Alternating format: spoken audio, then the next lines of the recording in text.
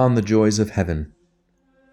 Now that we have meditated upon the heavenly Jerusalem, the city of God, we will proceed to consider the happiness which the saints who dwell therein enjoy, both in regard to body and soul.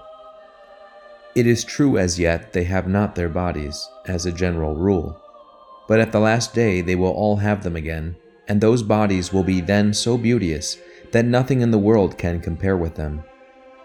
And this will principally be because every member will be endowed with 4 qualities or attributes, namely, beauty, impassibility, agility, and subtlety. By reason of its beauty or glory, the body of each one of the elect will shine like a star, yet as one star differs from another in glory, so the saints will shine with greater or less splendor, according as their lives upon earth have been more or less holy. In these glorified and radiant bodies, the blessed will be so inexpressibly beautiful that if a mortal man were now to behold one of these resplendent beings, he would be dazzled by its brilliance and be ready to expire for joy of heart.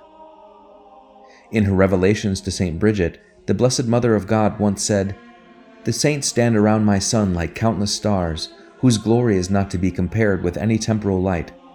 Believe me, if the saints could be seen shining with the glory they now possess, no human eye could endure their light. All would turn away, dazzled and blinded.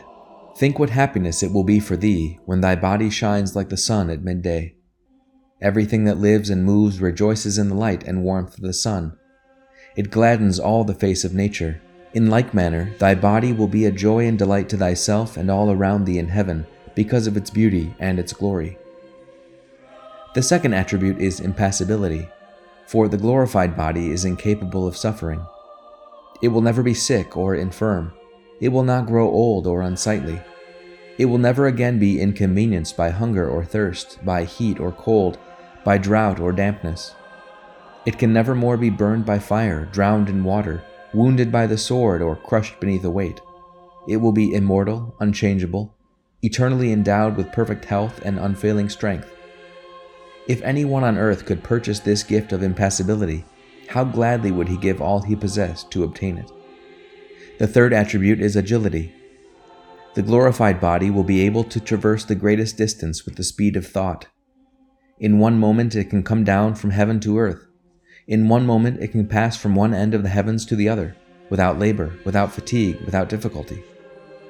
We often wish that we could fly like the birds, that we could speed on our way like clouds on the wings of the wind, that we could follow thought in its rapid flight.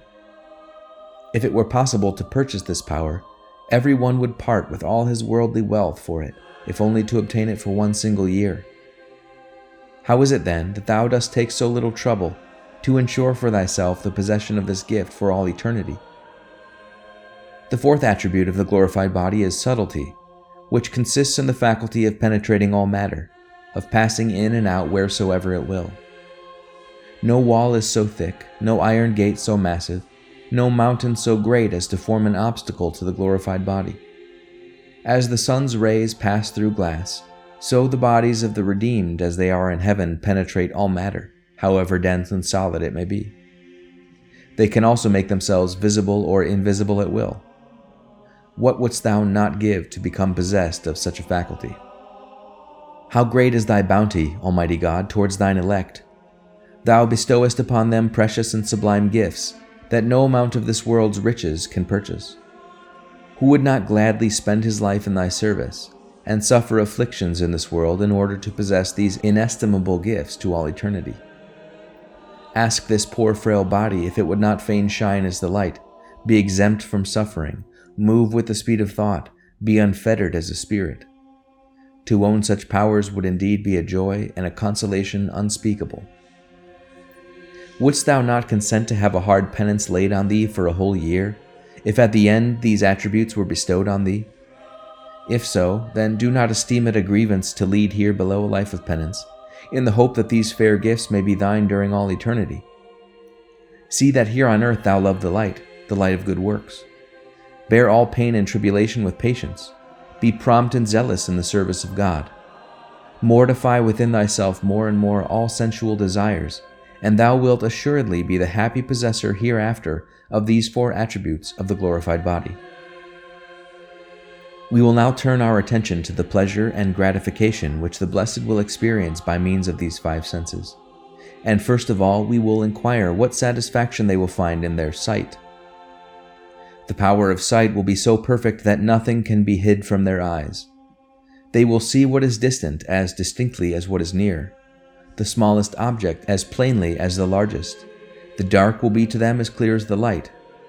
Their vision will be so undimmed that they will be able to gaze without flinching at the sun, even were its light 100-fold more dazzling. Their sight will be so keen that no obstacle will offer a hindrance to it. Now think what delight awaits thy sense of sight, when thy eyes first rest upon the glories of heaven. First they will behold the city itself, with its palaces and mansions, whereof the splendor and majesty is so great that the contemplation of these magnificent structures would afford pleasurable employment for a whole eternity. In the second place, thou wilt gaze with delight upon the fair flowers, the trees, the gardens, and all the other beauteous sights that will arrest the eye in heaven. Thirdly, it will be an unspeakable pleasure to thee to behold thyself and all the other saints arrayed in beauty, glory, splendor, grace, and majesty, far surpassing anything seen in this world. Fourthly, thou wilt see the incomparable beauty of the angels, for it is believed that those celestial spirits will assume bodies of great loveliness, formed from the air in order to render themselves visible to the blessed. This opinion is held by St. Anselm. And if the beauty of an angel immeasurably exceeds all human beauty, wilt thou not rejoice in the contemplation of so many thousands of angelic beings, all of surpassing loveliness, for all eternity? Fifthly, on nothing will thine eyes rest with such keen delight as on the inexpressible beauty of Jesus and Mary, whose glorified bodies are so irresistibly charming, attractive, beautiful, and majestic that if the damned were permitted to behold them, they would no longer find hell intolerable.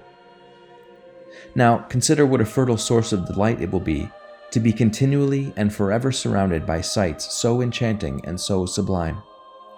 Our natural inclination leads us here below to take long journeys for the sake of seeing some beauteous sight, to expend large sums to obtain some beauteous object, and even to imperil our souls in eager search after what is beautiful. Since the love of the beautiful is so deeply rooted in our nature, how strange that we do not yearn for the beauty of heaven. Why do we not close our eyes to the attractions of earth, that we may be found worthy to open them upon the splendors of heaven? From sight, let us pass on to hearing. It would be unwise were we to attempt to describe the gratification it will be to the ear to hear the canticles of the angels and the soft music of their harps. The 9 choirs of angels will sing the praise of God, and the blessed will join them not only in heart, for they will mingle their voices also in the sweet harmony. Thus the powers of both soul and body will be exercised, and the praises of God will ascend them in melodious hymns and celestial songs. For if we mortals are impelled by fervent love and heartfelt joy to lift our voice in song, how much more will the holy angels and blessed saints do so, who are all aflame with the love of God and filled with joy unspeakable. Their hymns of praise will resound without ceasing through the courts of heaven. In a prophetic spirit, the elder Tobias says, "The gates of Jerusalem shall be built of sapphire and of emerald, and all the walls thereof round about with precious stones. All its streets shall be paved with white and clean stones, and Alleluia shall be sung in its streets." These words seem to indicate that the redeemed will walk at their pleasure with one another in the heavenly Jerusalem, their voices uniting in happy Alleluias.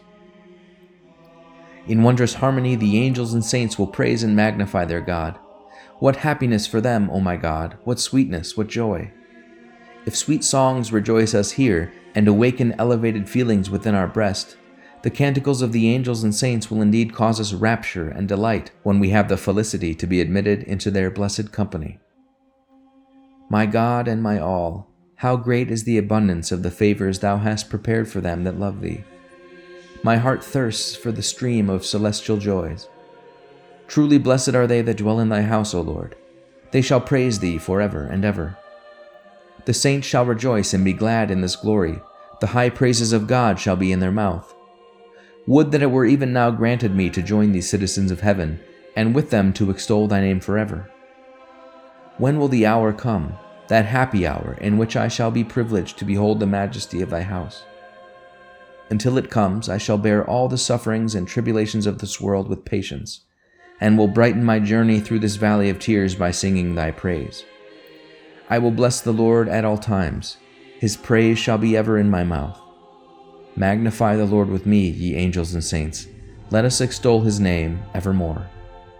From the sense of hearing, we will pass on to that of smell. The delicious odors of paradise surpass anything that man can imagine. The fairest lilies, roses, violets, carnations, and other rare and lovely flowers grow in the gardens of the heavenly paradise, and their fragrance is so delightful that if a man had but a petal of one of those flowers, he would be overcome by the sweetness of the perfume. Experience has abundantly shown that the bodies of the saints, whilst in their graves, already emit a fragrant smell. How much more powerful will that fragrance be when they are again raised to life and glorified? Above all, the bodies of Christ and of his blessed Mother will exhale so sweet a perfume that all heaven will be pervaded by it. How lovely are thy tabernacles, O Lord, wherein we shall be invigorated by the aromatic odors that environ us. For if sweet odors refresh and revive us here below, the odors of paradise will surely give strength and refreshment to the blessed. Even the sense of taste will be gratified in heaven, not, it is true, by the consumption of ordinary food, but in a manner whereof we can as yet form no conjecture. The blessed will taste a sweet sustenance which will satisfy them, as we learn from the words of the royal psalmist, "They shall be inebriated with the plenty of thy house. Thou shalt make them drink of the torrent of thy pleasure." The sense of touch will have its own peculiar enjoyment. The more one has mortified himself here on earth, the greater will be his bodily well-being hereafter. St. Anselm says, "In the future life, the saints will experience a feeling of untold comfort and ease.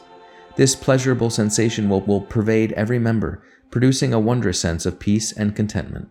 In fact, what can be wanting to the glorified body in heaven? It is in the enjoyment of perpetual health, perpetual rest, perpetual happiness, so that in the superabundance of joy and satisfaction, it can scarce realize how enviable is its condition.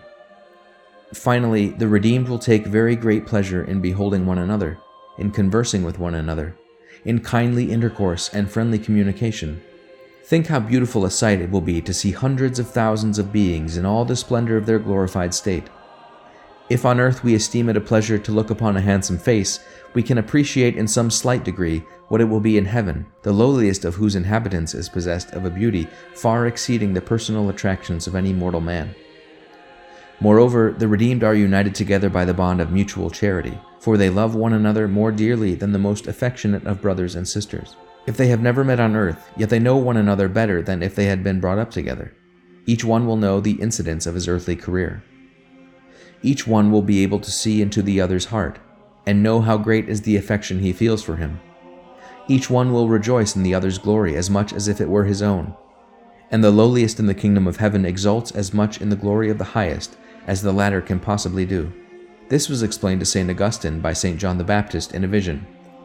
"Know," he said to him, "that on account of the inexpressible charity that the blessed have towards one another, that each takes no less pleasure in the exaltation of another than if it were his own. Nay, more, he who is greater wishes that the lower were equal to him, and even more honored than himself, for in his triumph he too would triumph. In like manner, those who are in a lowly place rejoice in the glory of those who are in the highest place. They do not envy them, far from it. They would not desire the high position if the others had it not. They would rather give them a part of their own glory, were this possible. Hence it may be seen that the saints take pleasure in the splendor wherewith their fellows are crowned, and entertain for each and all of them a heartfelt affection. More especially do they love one who has, by word or example, helped them on their way to heaven. To such a one they know not how they can sufficiently testify their gratitude.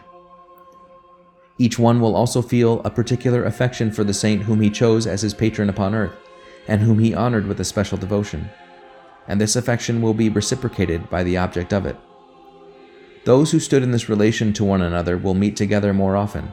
They will converse on holy subjects, and mutually relate their experience on earth, telling how marvelously the providence of God saved them from eternal perdition. In a word, the pleasures afforded to the redeemed by this intercourse will be innumerable, and they will do everything in their power to gratify and show kindness to one another. O God of all mercies, who would not desire to enter into this land of eternal peace? where are joys beyond all that mortal man can conceive, joys so many and so manifold, so wondrous and so sweet. Sometimes the pleasures of this world have such a fascination for a man that he cannot renounce them, even though he sees hell open before him.